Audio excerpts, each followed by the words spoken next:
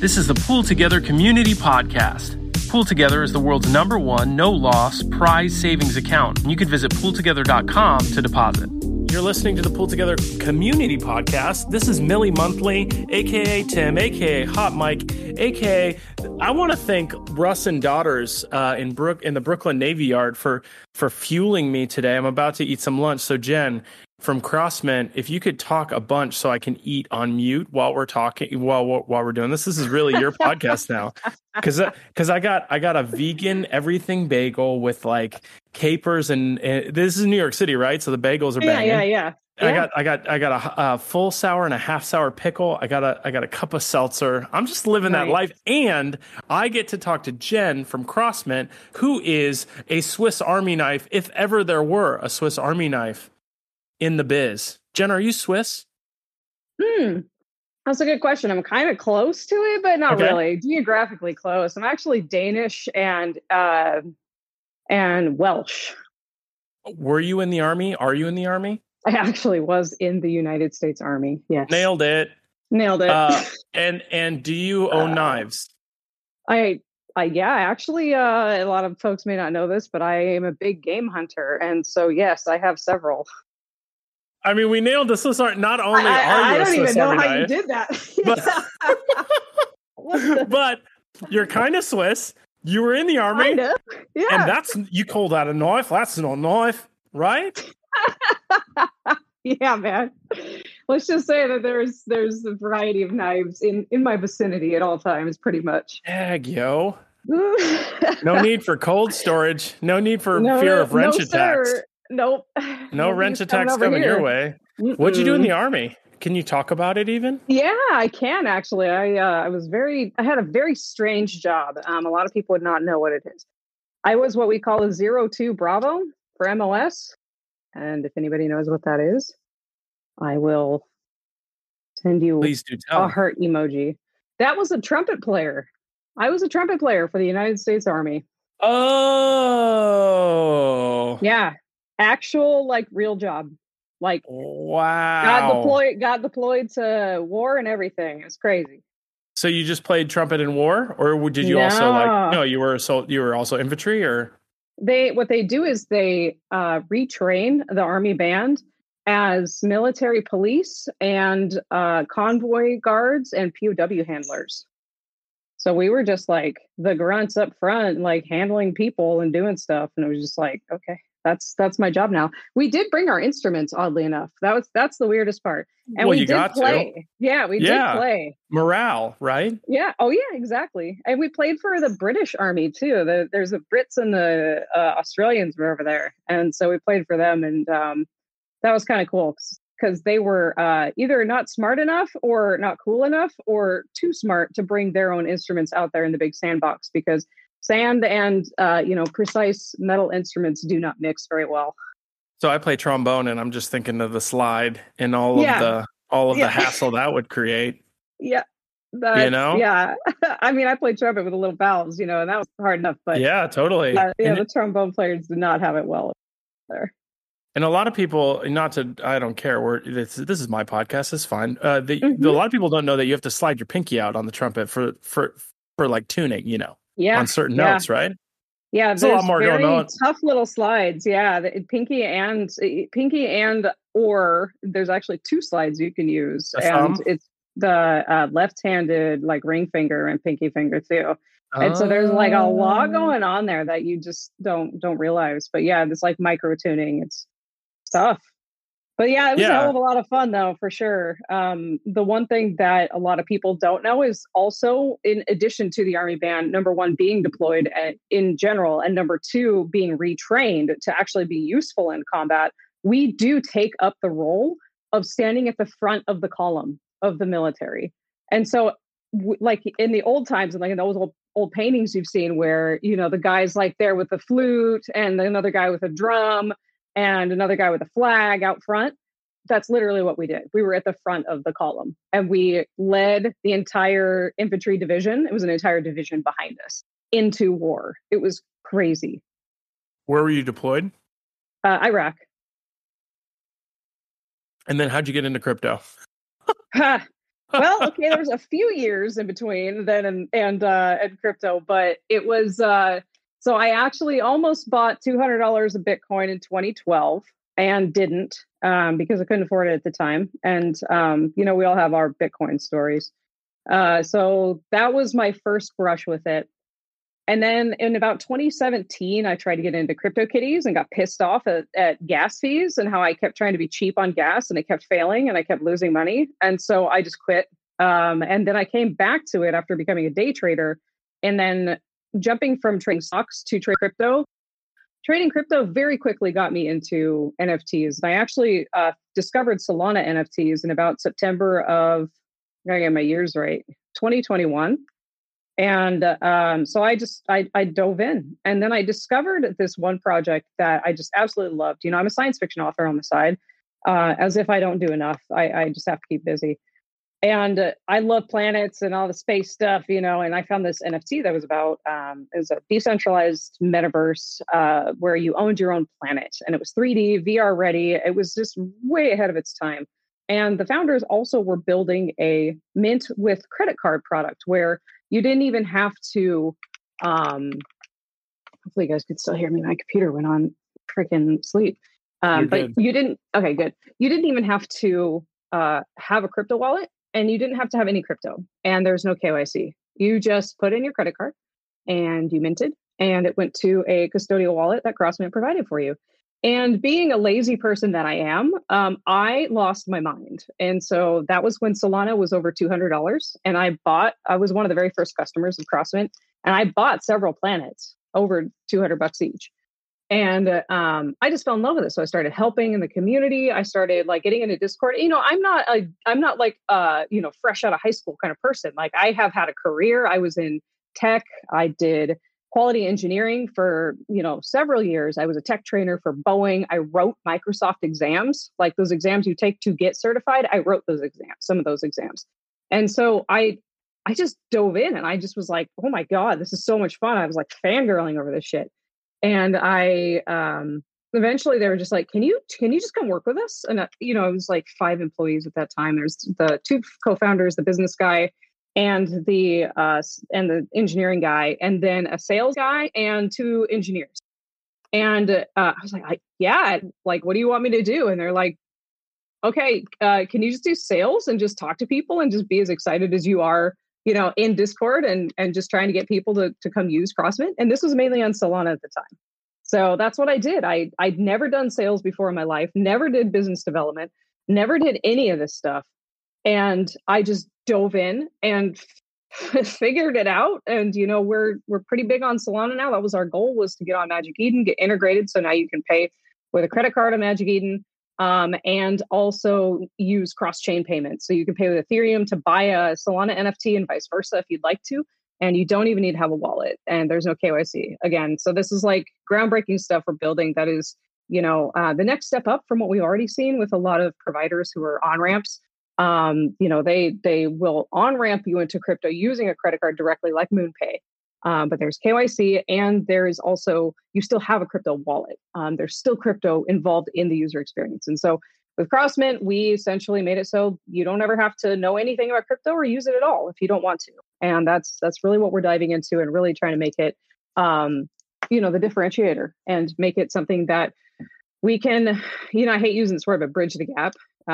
But it's more like flattening the learning curve of getting into Web3 so that we end up having more of like a boundary, a line painted on the ground that says you're crossing from Web 2 into the world of the blockchain, and you just step across it with Crossmint. So that's what we're doing. So that's how I got into it.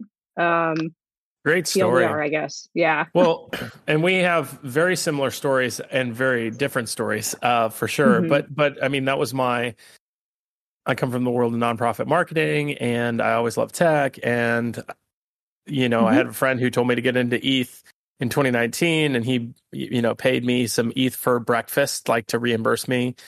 So that $20 turned into like $400 worth of breakfast that he reimbursed me for using ETH. And in 2019, 2020. And then I got laid off during COVID. And then I, looked into day trading and it stressed me out. And then Leighton from PoolTogether Leighton saw me at a brewery and was like, "Hey, you should get back into crypto," and told me about airdrops, and then I was like, "Oh, that's great," but I still haven't gotten. I have like the trading knowledge, like I studied a lot of technical analysis stuff, and so anyway, it's a lot of fun, isn't it? It's a lot of fun. But it also, like, for me with ADD and like, I just don't want to have to babysit stuff, and I guess you don't have to. There's ways to trade where you don't do that. And also, I'm just learning, like I'm watching these big macro moves, like, oh my OMG, like especially now. So do you think we have another leg down, or do you think bull run now? Not financial advice. Not financial advice, NFA friends. But I still I love looking at charts. I just have so much fun looking at them because pattern recognition is, when I worked in quality engineering, quality assurance, all that stuff in software, a lot of it's pattern recognition, understanding what the user is going to see based on their behavioral patterns and what is expected, from a business perspective, from an engineering perspective, from the customer's perspective, right? That's the holy triangle of software. And so I just fell in love with all this, technical analysis or TA in stock trading. The problem is there's a lot of manipulation. So like when you're trading stocks, you can just get slapped upside the head when you think you got this great swing going on. And then some jerk is manipulating it and they drop like an offering on Friday right after the bell. And then suddenly your position on Monday is like horrible. And so I fell in love with crypto and then got into crypto trading. But then like now I even watch NFT floor prices and I just absolutely love them. So I was just looking at Solana price today. Solana, Ethereum, Bitcoin, all of them. And it's interesting watching and seeing how they are coupled, like obviously the greater crypto market at large. And I personally see another downturn. If you look at what's called a bubble chart, for anyone who's not familiar, I recommend looking it up.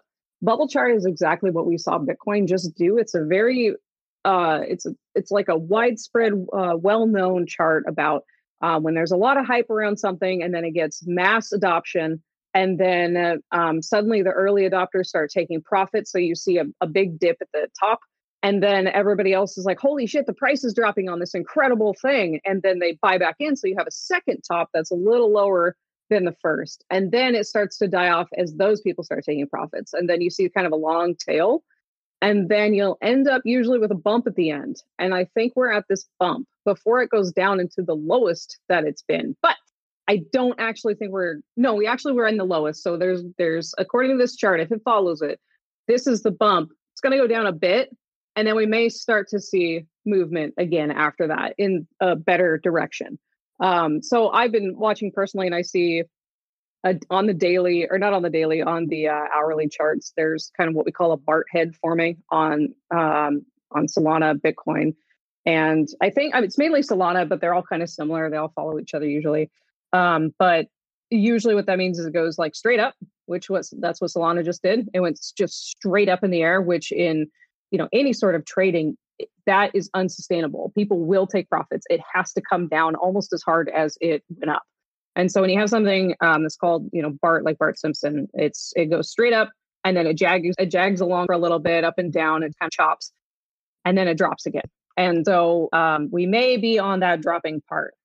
Again, not financial advice. We can't predict the future, but this is, that's kind of how the patterns go. They tend to do a certain thing. So I see it dropping a bit, and then we start to go back on the upswing a little bit more bullish. But you don't think it's going to go lower than? You don't think it's going to go like Bitcoin 12,000, 8,000 like that? Negative. Like, I do not. I think I think the bottom's in.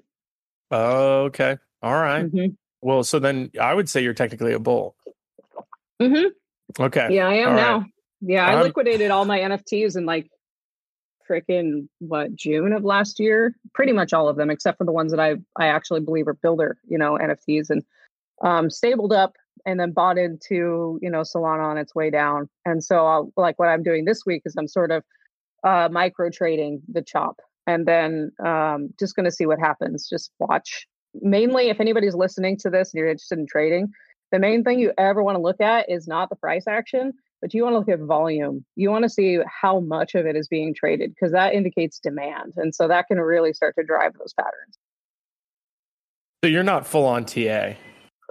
Mm-mm. Okay. No, especially not in crypto and in NFT world.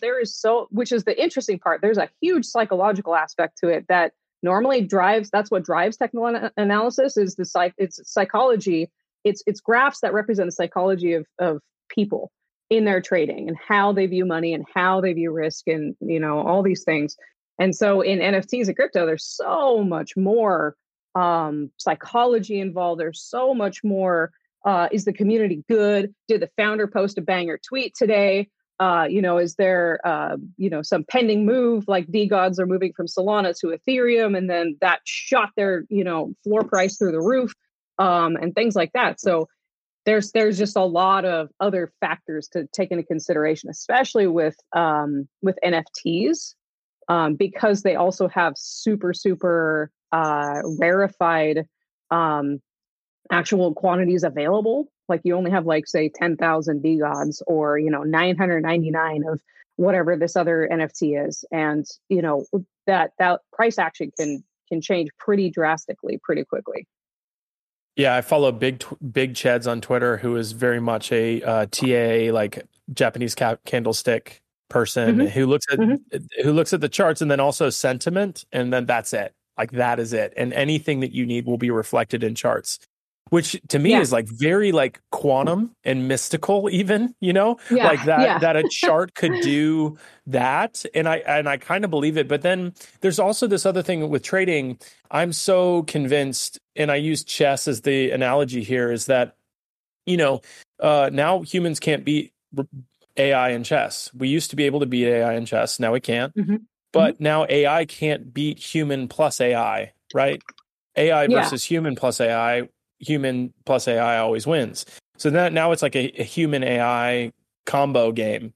And so I would say, obviously, that's the same with trading, right? Like you just have to get a robot partner. And so for people who are non-technical, I think that's very, it's not egalitarian, right? So like a non-technical person who doesn't have access to the bots and stuff isn't going to have like the full play. They're not playing with a full deck. This also happens with poker. Everything that I love, the bots are taking over, and I don't have a bot partner. I just want a bot partner. I want a little Wally to go with me and help me have a competitive edge. Right? That's how I feel.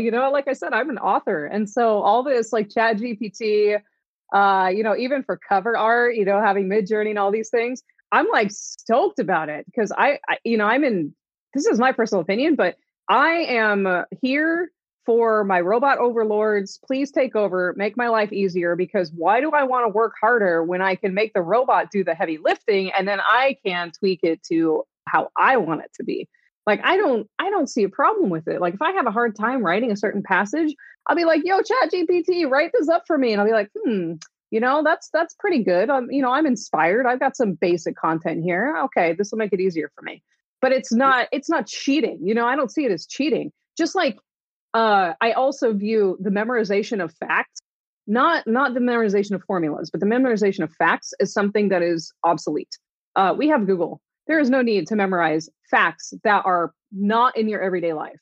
So it's like, why would you force people to take a test where we have technology that supplants that need to do that? I'm very future forward, very tech forward. So I'm here for it. But yeah, you're right. In the trading realm, it's tough. Like for me, I don't do all the crazy ABCDs and all of the. Sometimes I do like the EMAs and things like that, but a lot of times, a lot of those lines are just mystical, and there are very few people, I believe, that actually understand them. A lot of people are just like, oh, I heard this guy, Joe Schmo, Trader 69 said, if you follow, this particular formula, then, and you see this candlestick pattern, that's it. That's the one. You buy in hard there. And it's like, okay, no, that's not how it works. So I just watch basic patterns. You find the way you do it, I think, is the best way to do it. If you want to get into trading, is you find one pattern that you're really good at seeing and you execute it on it very cautiously.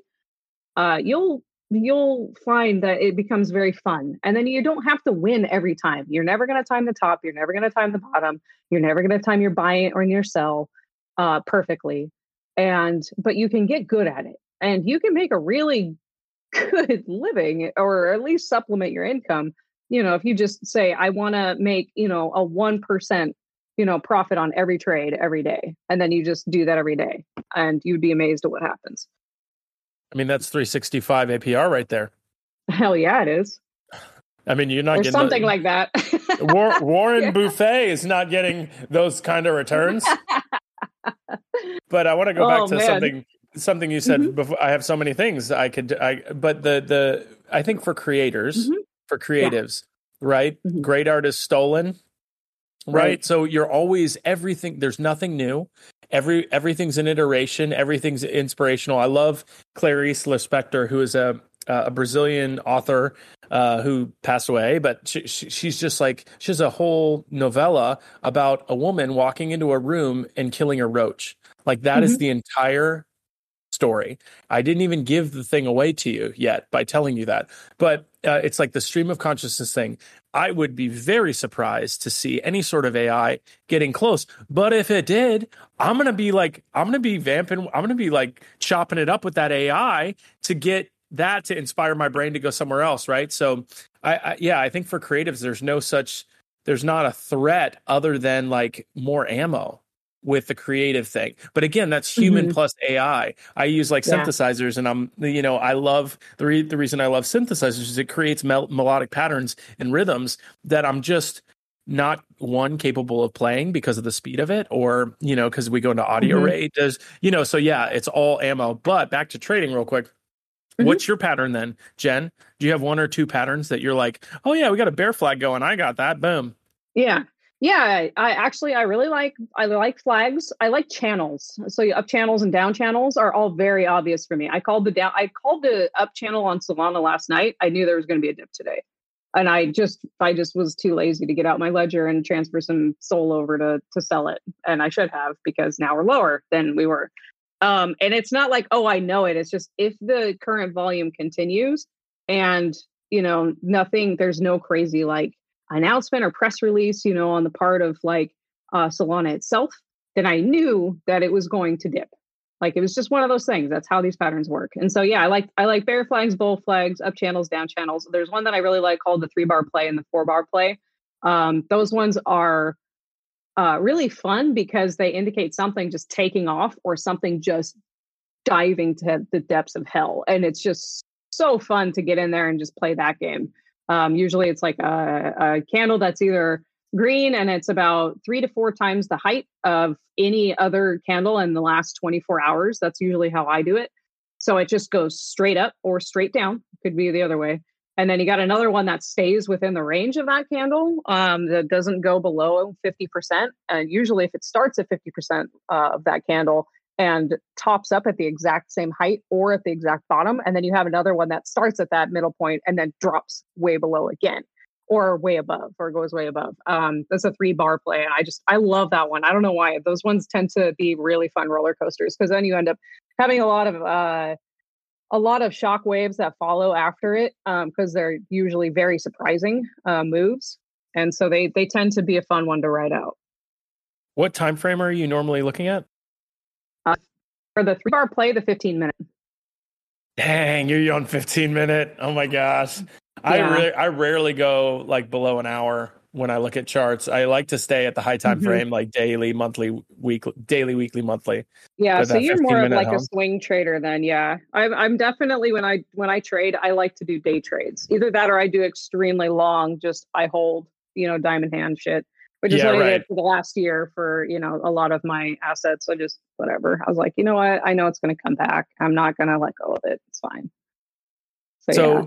The other similar part of our story is our experience with Crossmint, because I had a friend, Graph, Le Cryptograph, who is an artist with the Wassies, who released a zombie brain NFT thing on Solana, and I wanted to support Graph on the release, and I had a Wassie give me some Solana as like a tip for a Wasi song, and they were trying to like Solana pill me, right? I don't know what color pill that is, but whatever. Like purple and teal, I guess. Purpley tealy pill me. And so I went in and I like bought a brain, and that was dumb because like apparently brains you get for free, so you didn't even need to buy that. And then that meant I didn't have enough Solana for the zombie. I actually wanted the zombie NFT.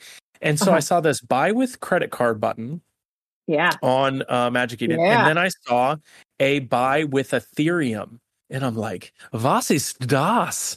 Like, are you kidding me? Like, and so I click the button, and then I learn about Crossmint. So I was able to take the ETH in my wallet and just buy the thing, and I didn't even have to think about it. Now, I felt like I was gonna get wrecked, right? But it was I just know, hey, if I'm not like being very careful, people are going to take cuts everywhere, and I'm really probably getting this for half of what I could have got it for or something, or vice versa. I thought I was like, maybe I'm getting ripped off, but this is like a $10 purchase, so it's fine. And I click the button, I get the thing. It didn't get fully transferred into my Phantom wallet. And so it was in purgatory with Crossmint, which I also thought was really cool. I was like, oh, sweet. Like I actually can now move it. And so I reached out to you because I was like, this is Crossmint's the future. Like, can you do this with other stuff? Like, can I just have a button that like, can we do that now? And just like guarantee you, hey, you're not going to get like fully ripped off. And like, this is a great service.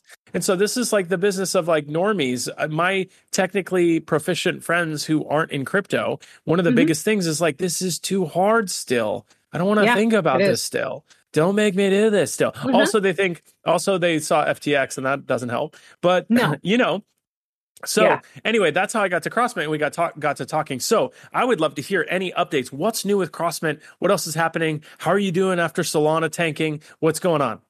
Yeah, no, I'm really excited to hear your story, because that's exactly what we want people to do. Because like the whole thing with crypto is that we are all the nerds that are the early adopters. We are, we're the people that figure shit out before the rest of the world knows exactly how to use it in a way that's the easiest and the most profitable, right? We're the ones who are slogging through the mud, actually learning how crypto and NFT are going, they're going to change our lives. We don't know yet. And, like you said, it's still too hard. Normies have no freaking clue how to use it. Why to use it? I mean, it doesn't compare to the rest of their lives. If you think about it, it's like their lives consist of a car, an iPhone, DoorDash, Netflix, all these things that have been figured out already. All this stuff that started out as a nerdy idea, and then it evolved as something that was then acceptable by the general public. And so that's what we're here to do. That's what Crossmint's here to do. Is we're here to do two things, really. And that is to evolve the tech and get it to a point where it will be acceptable by the general public, which I dare say right now, as long as the use cases are obvious. For example, we've done drops with Crown Royal just recently, some airlines, the NFL, Armin van Buren, several big names that have huge Web2 audiences. Those people use Crossmint.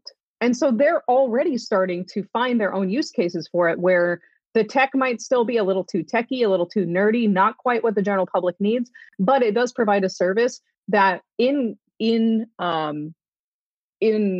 parallel with the actual Web2 persona or the thing that they already know, it makes it so that it's a palatable experience. So they're like, okay, we will use Crossmint then, even though it's a little bit harder than like just using my Visa or just tapping with my phone or whatever. And so that's what we're here to do, evolve the tech. And then, the other thing is obviously to onboard people to NFTs onto, just this ecosystem, to see that it's not just monkey pictures killing the Amazon rainforest. That's literally not, that may have some part in the whole story of NFTs, but that's not what it is. What it is it's an egalitarian way of, decentralizing and actually owning your assets in general, whether it's financial assets or whether it is something that represents the deed to something that represents your membership in an exclusive community. That's what NFTs and crypto are for. And there's going to be many more use cases that we'll see. that we haven't even thought of yet, or we can't quite think of yet, because the pieces that'll lead us there haven't been invented yet. And so, that's what we got in store. So what Crossmint's got, coming up in the future is we are expanding to more chains. So we are currently on Solana, Ethereum, Polygon, pretty much anything that's, on EVM, we can support if anybody asks for it. But our three main ones that we can support out of the box with our self-service stuff is those three. So Solana, Ethereum, Polygon. We're looking at expanding to finance, Flow, Immutable X, a lot of these ones that have very specific markets. Like Immutable X is for gaming. Gaming is really digging into that one. And so that's something that we're looking at. Avalanche already we have support for. And Avalanche is another big one, because there's Web2 companies looking at sort of competing with Polygon by going to Avalanche. And so that's an interesting thing there. And so expanding our credit card and cross-chain payments there. And then, of course, we have our custodial wallets, which means that we hold the keys, which makes it easier for people to not bother. They don't want to bother with these long passphrases and these the crazy keys and stuff, and they gotta hold on to it. That's scary to the average person. People are already scared because they have to lock their front door with a physical key. Imagine having some money and assets in your house deed or something, as an NFT, wherever we end up in the future. Imagine having to lock that down on a ledger and then a billfold for your this is just not going to happen to people. And so trying to figure out a way we can give ownership of the wallets and things. We do not want to hold this stuff. We don't want to hold, we don't want to be responsible for everyone's stuff. We want people to, experience decentralization and truly own their things. So that's something we're digging into as well. And then our wallets are, we are offering them and working with several clients to offer what we call a white label product.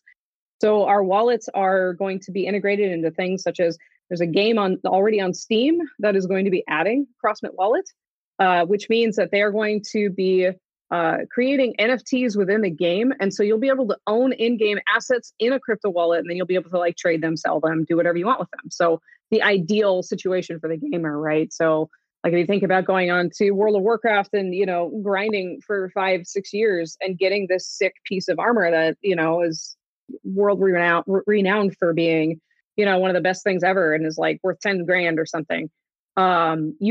If you could have that as an NFT, then, it doesn't matter if your account gets suspended or something, for whatever reason, you own it and you can do something with it. So that decentralization process, slowly creeping into the world of Web 2, I'm really excited about. And the only thing that I can find negative is that with the advent of all of these different, companies like Starbucks and whatnot jumping into Web 2 or jumping into Web 3, their loyalty programs, because they'll be decentralized, essentially represented by NFTs and whatnot. And so customers will be able to buy and sell them and trade them. That's just how I think of it right now. I think that loyalty programs may stop being, they may be less lucrative. Let's just put it that way. I think Starbucks is already taking steps to make it so that their NFTs are going to be a little less, if you're, how you get stars for buying a cup of coffee or whatever, they may do that. So that's an unfortunate part, but at the same time, it's one of those shockwaves of new technology that we've got to come to expect. So what I would love to see with Starbucks, because a latte is a latte. It's great, whatever. For real, But what if your rewards could be PoolTogether tickets, and you could, my name is Millie Monthly now, Jen, because I'm manifesting PoolTogether having $1 million prize drawing a month. Oh, so imagine having, instead of a latte, tickets in that drawing. That would be so sweet. But again, I'd be down, man. I'd be buying Starbucks every goddamn day. Let me tell you what. Sorry if it's not podcast, but but for sure. And also, it's table stakes at that point where it's oh, you're in crypto, you got to have $10 in PoolTogether, because you could win $1 million a month, or and once we get Millie Monthly, I'm going to change my name to Billy Yearly. So $1 billion a year. Come on. Love it. I love it. So manifesting, it's the secret. But but I want to know, how are you getting into the rooms of Crown Royal or, like these other big brand names? I'm like with Polygon. Polygon's like, hey, we landed Starbucks. So I'm like DMing them like, how do we talk to Starbucks? Yeah. So this is one of those things that you find out when you get into a startup, or even actually just watch Shark Tank. That's the way that you get into the room with these other companies. You get investors, because we are a VC funded company, and we are a startup, and we're not funded by like NFTs or anything like that. So it's one of those things where your investors are going to have contacts and they want to see you succeed. So that's why you choose your investors very wisely. You don't just say, I want as much money as possible. You say, I want this person, this person, this person, this firm, and then this like top leading like financial investment firm, because they invested in Coinbase, all these different places, and that's who we got, by the way, is the very top ones. We are very excited and very thrilled to do that. But those people, they have these contacts, these industry contacts, because they have already been successful. They are completely submerged and immersed and just part of the startup, the business community. And like, these people know each other, like head of business development at, Taco Bell or something. You could just like one of your investors is probably knows them and is probably going out and play a game of golf with them this weekend. And so that's how you do it, is you pick your investors wisely, and then you have just like, okay, who do we want to start targeting? And for us, it was an industry thing. We were just like, okay, so there's we sort of broke it into industry segments based on the moves that they're making and how how far and how deep into these industries that crypto and NFTs are starting to pervade. And that's what we did. We ended up talking with somebody at Diageo, I think. Actually, no, it was VaynerMedia. Somebody at VaynerMedia is helping us out, and they ended up. I think this is how it went. I may be wrong, but I there's a connection there, because we had this whole thing with Crown Royal was Diageo, Crown Royal, VaynerMedia, Salesforce, and another company or two that I apologize, can't remember their name. But anyway, there was just a big old web of connections there. And so we ended up doing it during the Thanksgiving. We did a drop with Crown Royal during the Thanksgiving NFL game. And so there was I'm actually going to be dropping a video. I almost have it ready. Like I said, I'm PR over here at Crossmint. I've been starting to make a lot of videos. You're so awesome. It's fun. It's fun. We need to add like applause here, and I need to have like a great answer button for your last answer. I wanted to press a button that said "Good answer, good answer." Anyways, keep going. Good answer. Yay. Thank you. But yeah, we just it's just who you know in this business. It really is, and that's the whole reason startups get investors. Is for the money, yes, but it's also to secure those people and those connections, and understand that is like, it's really the difference. And that's and I'm sorry that it's such a it's a very specific answer that may be out of reach for a lot of folks. But what I can say is that a surrogate for having like, oh, I have a startup and I'm getting investors, is to actually get on LinkedIn and start making posts and start tagging some companies or, people. And I'm not talking about tagging like Amazon and Starbucks. I'm talking about start tagging companies that may have connections to these other companies. Start talking about what they're doing, what they're building, Are you one of these LinkedIn influencers? No, actually, I just watch them all. I just sit back and observe. I love it. Gosh. I'm just like, oh, okay. All right. That's how they do it. Oh my gosh. Fun. Yeah, I ain't got time for that. No, I got it. And also LinkedIn is like very not Web3, but I mean, if you're trying to reach normies, LinkedIn is the most normie place on the planet. So that's how you do it, right? Yeah, exactly. And so that's something I've seen too, is a lot of times getting connected, making connections. Honestly, don't be afraid to just say, hey, I'm going to create a connection with this person, like this business development manager over at, Uber or whatever. And I'm going to say, look, hey, I just saw you. I have this idea, you've heard all this craze about NFTs. Here's my idea for how I think we could possibly, I have an idea for how we could possibly like work with Uber to, do this or whatever. You never know. There's going to be people out there that accept those requests, and they're going to be like, holy shit, I was just thinking about this today. Let's talk. Do not be afraid to reach out. That's what I have to say about that. There was something with LinkedIn where you could connect it to your Gmail and then invite every contact. So I think like I accidentally mass invited like everyone that has ever been on an email with me. And so like my God. people are like, hey Tim, how are you connected with this person? Can you connect me? I'm like, I'm so sorry. I accidentally hit invite everybody and people just accepted it. So I have a bunch of randos. Let me go back into the Discord chat because cool, we got N Cookie with some questions here that I think are really good. One of them, and this is the Swiss Army knife thing, and this is a common, like I'm diagnosed with ADD. It's a real thing. It's a superpower and it's a curse, and gotta manage it. But how do you, as a Swiss Army knife, have time for the scissors and the nail file and the knife and the toothpick? Like, how do you use all the tools, or do you, or like, how do you prioritize that Swiss Army knifeness? Yeah, well, I mean, really good question. Honestly, it's not been until I got into Web3 really that I was able to fully unleash all of the tools and realize that I could use them all. And you're going to hate this, but I pretty much quit playing video games. And so I know that sucks. So that's pretty much what I do now is in the evenings, I'll just do something else. Like I said, I'm a writer on the side, science fiction writer. So I have very strict hours for work. And unless there's going to be, because Web3 is such a global phenomenon, I will, sometimes have a Twitter space or something at 4 a.m. or something like that. So that happens. And a lot of times when I was doing sales, I would talk to customers at all hours because they would be all over the world. So essentially I set very strict boundaries, and it's one of those things that's hard for me because I'm a very ADD person. I've only really realized it recently.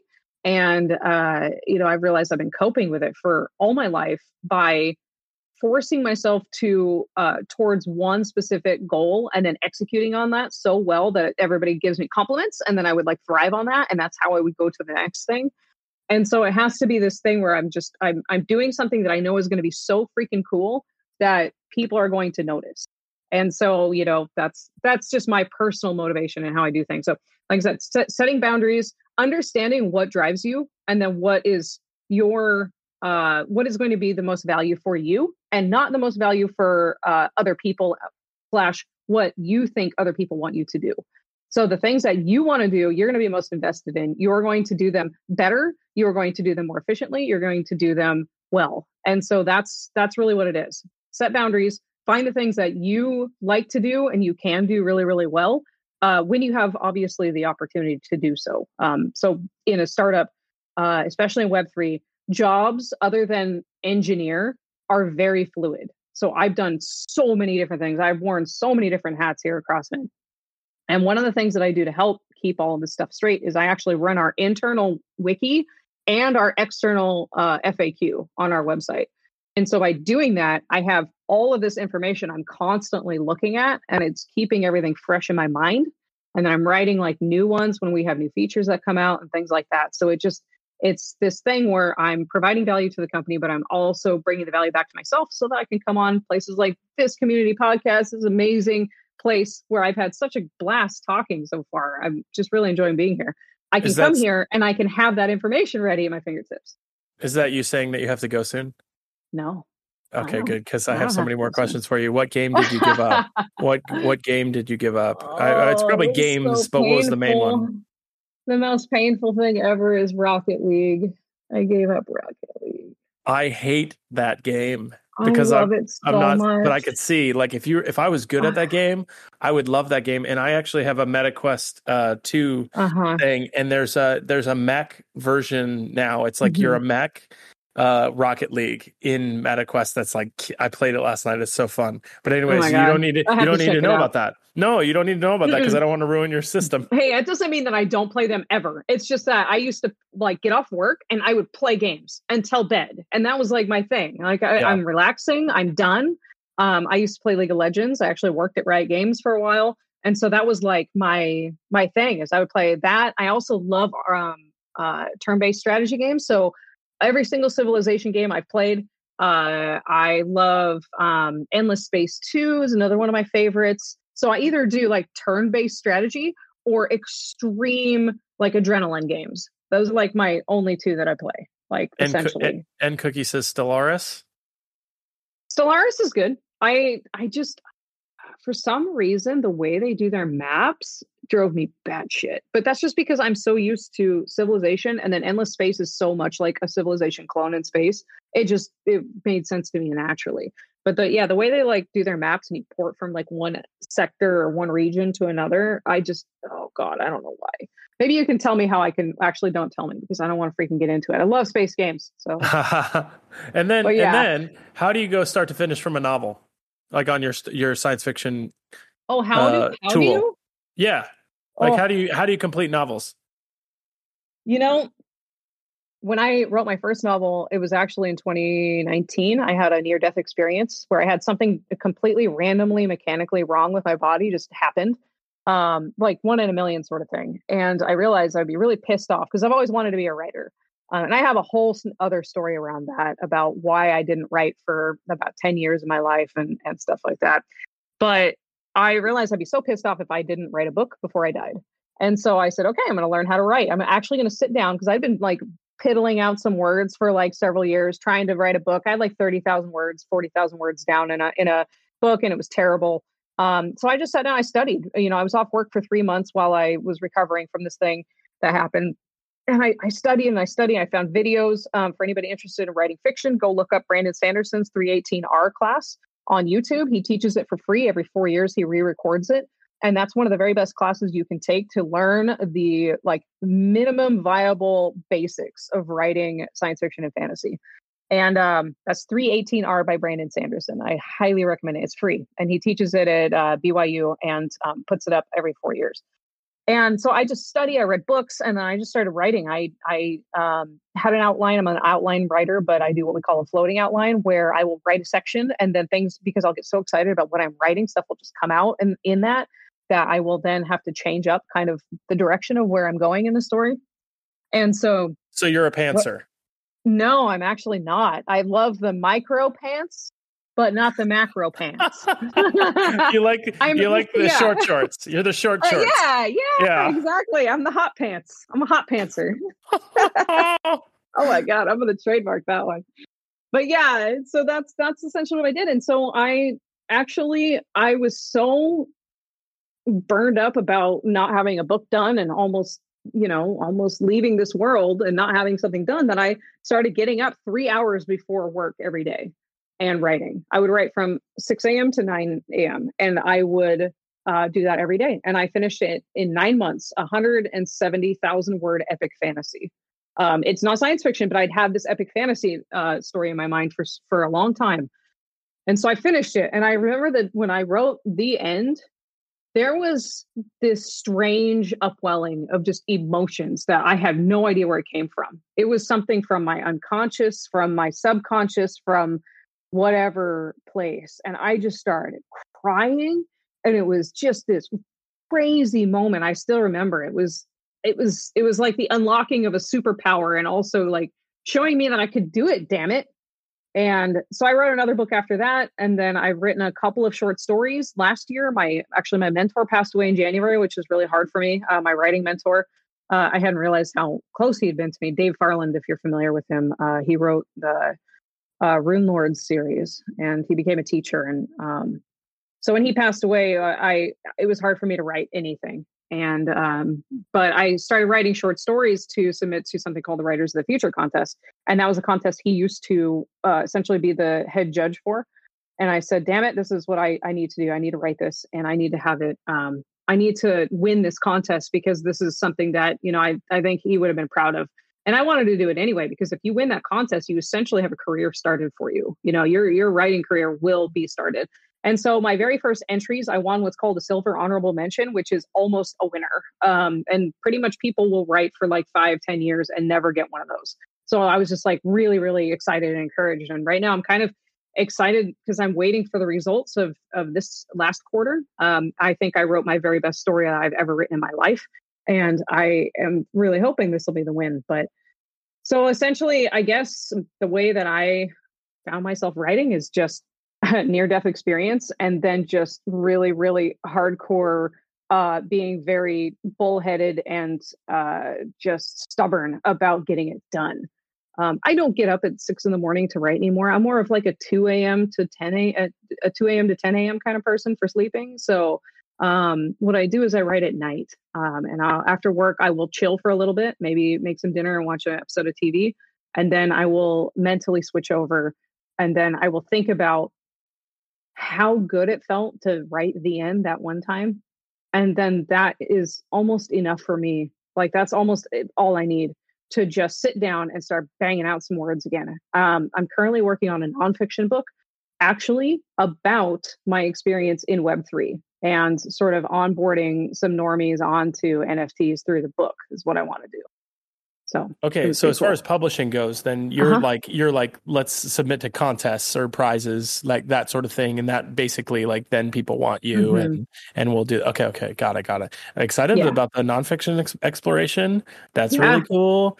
We have more questions from the chat here. One of them, I'm gonna slip in my own question is, where are you looking at NFT charts? Like, is there a charting thing? And then secondly. What are your thoughts on the NFT lending borrowing space? Okay, so first question, where am I looking at NFT charts? So I actually just look at Solana NFTs, so that's not going to be helpful. But it's called soulsniper.xyz. I'll put a link in chat. It is literally, it looks like TradingView for NFTs. And it's super cool because you can, chart by, you can do your daily chart or your hourly chart or your 15-minute.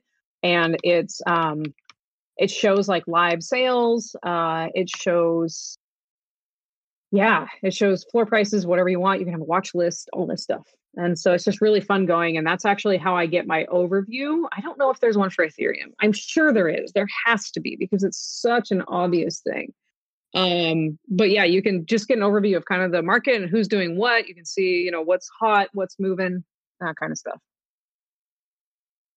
And then second question. Lending, borrowing, NFTs, collateralization. Yeah, I actually think that it is a very tenuous enterprise at best. I think that attributing equity, I actually just tweeted about this yesterday, attributing equity to such a volatile asset that is based mainly on community speculation is something that is a little bit irresponsible, but then again, we're all sort of irresponsible by being in the space in the first place. I would say just a little bit because we are by being in the decentralized space like this, we are effectively standing up to the existing centralized institutions. So we are, defying, for example, here in the United States, like the Treasury, and we're defying, all these central banks and things like that.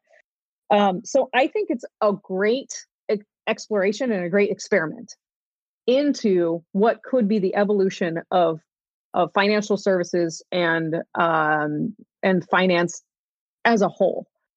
I would not use it. I have thought about using it though, because I have a couple of DeGods and I have Ute. And if you're familiar with those, they've shot back up in price, which is nice. And I'm actually building a cabin out in the country. I'm buying some acreage and building like an Airbnb, a hunting Airbnb, essentially is what it's going to be. And writing. I'm going to have a little writing retreat there too. I'm going to try to do that every year. And I thought about it. I was like, man, if I need a little extra money to like, buy nice furniture or whatever for it, I wonder if I could like take out a loan, on one of my NFTs that I have. Like, I could. And so I thought about it and it's still there in the back of my mind. But yeah, I think it's something that is definitely experimental right now. I think just definitely be careful because these are, as we all know, these are not like backed by anything other than pretty much the community and the prices of crypto, which can be extremely volatile. So that's my general idea. I'm not really an expert in that field, but I have worked in fintech for a number of years. And that's what I feel about it. But at the same time, there's, I have I'm definitely more conservative when it comes to money in general. I tend towards watching and waiting and observing and seeing what happens first. And so that's where I'm at. And then what about peer-to-peer lending? Yeah, I don't. Just in general. Yeah, if two people come to an agreement, that's the law between them, and I firmly believe that nobody should get in the way of that kind of thing. So that is something that I think is totally fine because they both are accepting the risk and the consequences, and so that's fine. Yeah, I'm just really fascinated with like credit scores and peer-to-peer lending, NFT. Like I'm a student of Richard's, of Arlie Riano, who in the chat, and so it's been really. I just grew up thinking debt was a bad thing, and then just get rid of it, and then I'm like, wait, people use debt to build wealth. What is going on? And so I'm reading the first 5,000 years right now, and actually I need to get it back from the library. Come on, library, it's on hold. It's very popular book. So anyway, but listen, Jen, you're the most interesting podcast guest in the world. And, oh my gosh, thank you. So this has been awesome. You have given me ideas for ways to improve the show by having a good answer button, and we need more applause buttons because you've given such banger answers. And it's also just so cool to talk about Crossmint, to talk about NFTs. You're a wealth of knowledge and life experience, and so thank you. You get the last word, though. So what else do we need? Did you want to say? Do you have anything? What's your parting thoughts for us here, the Pool Together community? Okay, you know what? I had so much fun on this. Number one, I hope you invite me back. I hope I can be a repeat. Oh yeah, I already heard round 2 coming up. Yeah, this was a lot of fun. This was actually a really chill experience in here. I really enjoyed this. But I would say right now, I feel like those of us in NFTs are doing a lot of what we call in the author world navel gazing.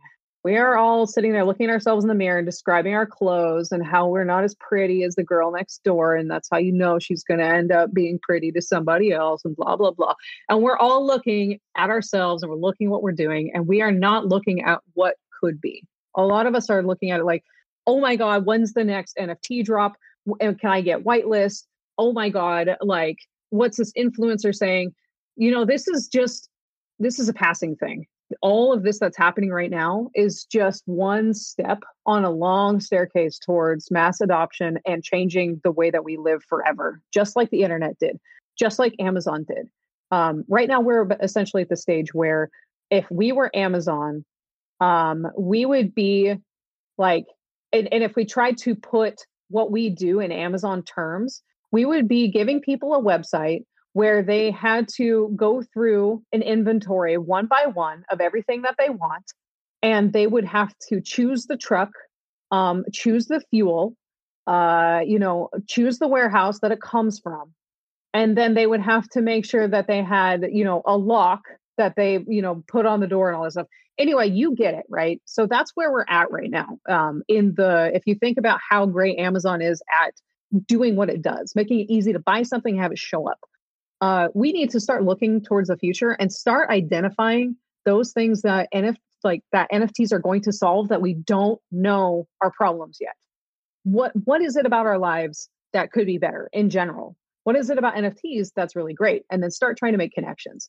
And so I would say for anyone who's an investor here, that's, an investor in NFTs, and I say that very loosely, anybody who buys NFTs and is interested in them, I would definitely say one thing you should be looking at is not how cool the utility is and the shitcoin that's attached to it and all this stuff. What I would say is look for these teams of builders that have a real vision that is actually something beyond a remix of the same crap we've been seeing for the past 5 years in NFTs. That's not what we need. What we need is that tiny spark of something new, something different, something that's a little bit edgy, that's out there on the border of what's been done, right there on the frontier. Somebody's got to be like me, somebody's got to be that trumpet player that's the schmuck up at the front of the column marching into, unknown territory. And so I would say keep an eye on those companies and those projects and those teams that are building new things. And that's, obviously do your trading and get your whitelist. But that's going to be where the future is with those people. Jen, it is a gift to know you. Thank you for being on the podcast. Thank you for Crossmint. Thanks so much, Tim. Keep fighting the good fight. Are you going to East Denver? Man. Are you going to be at East Denver? I probably will not be, no. Okay, well, we need to sync up where we can see each other IRL at some conference or something. Absolutely, but it'll happen. For sure, yeah. Awesome. Definitely. Yeah. All right, man. It was great to meet you and to talk to you, and everybody here. If you guys have any questions for me, please feel free to hit me up, either here on Discord or on Twitter. I'm at Jenfir, JNNFIR on Twitter, and I'm happy to talk anytime. That's it. Thanks so much. Thanks, guys. Cool, Jen. All right. You're the best. Thanks for listening to the Pool Together Community Podcast. You can visit PoolTogether.com to deposit, and we'd love to hear what you thought about today's episode. So visit the Pool Together Discord and let us know.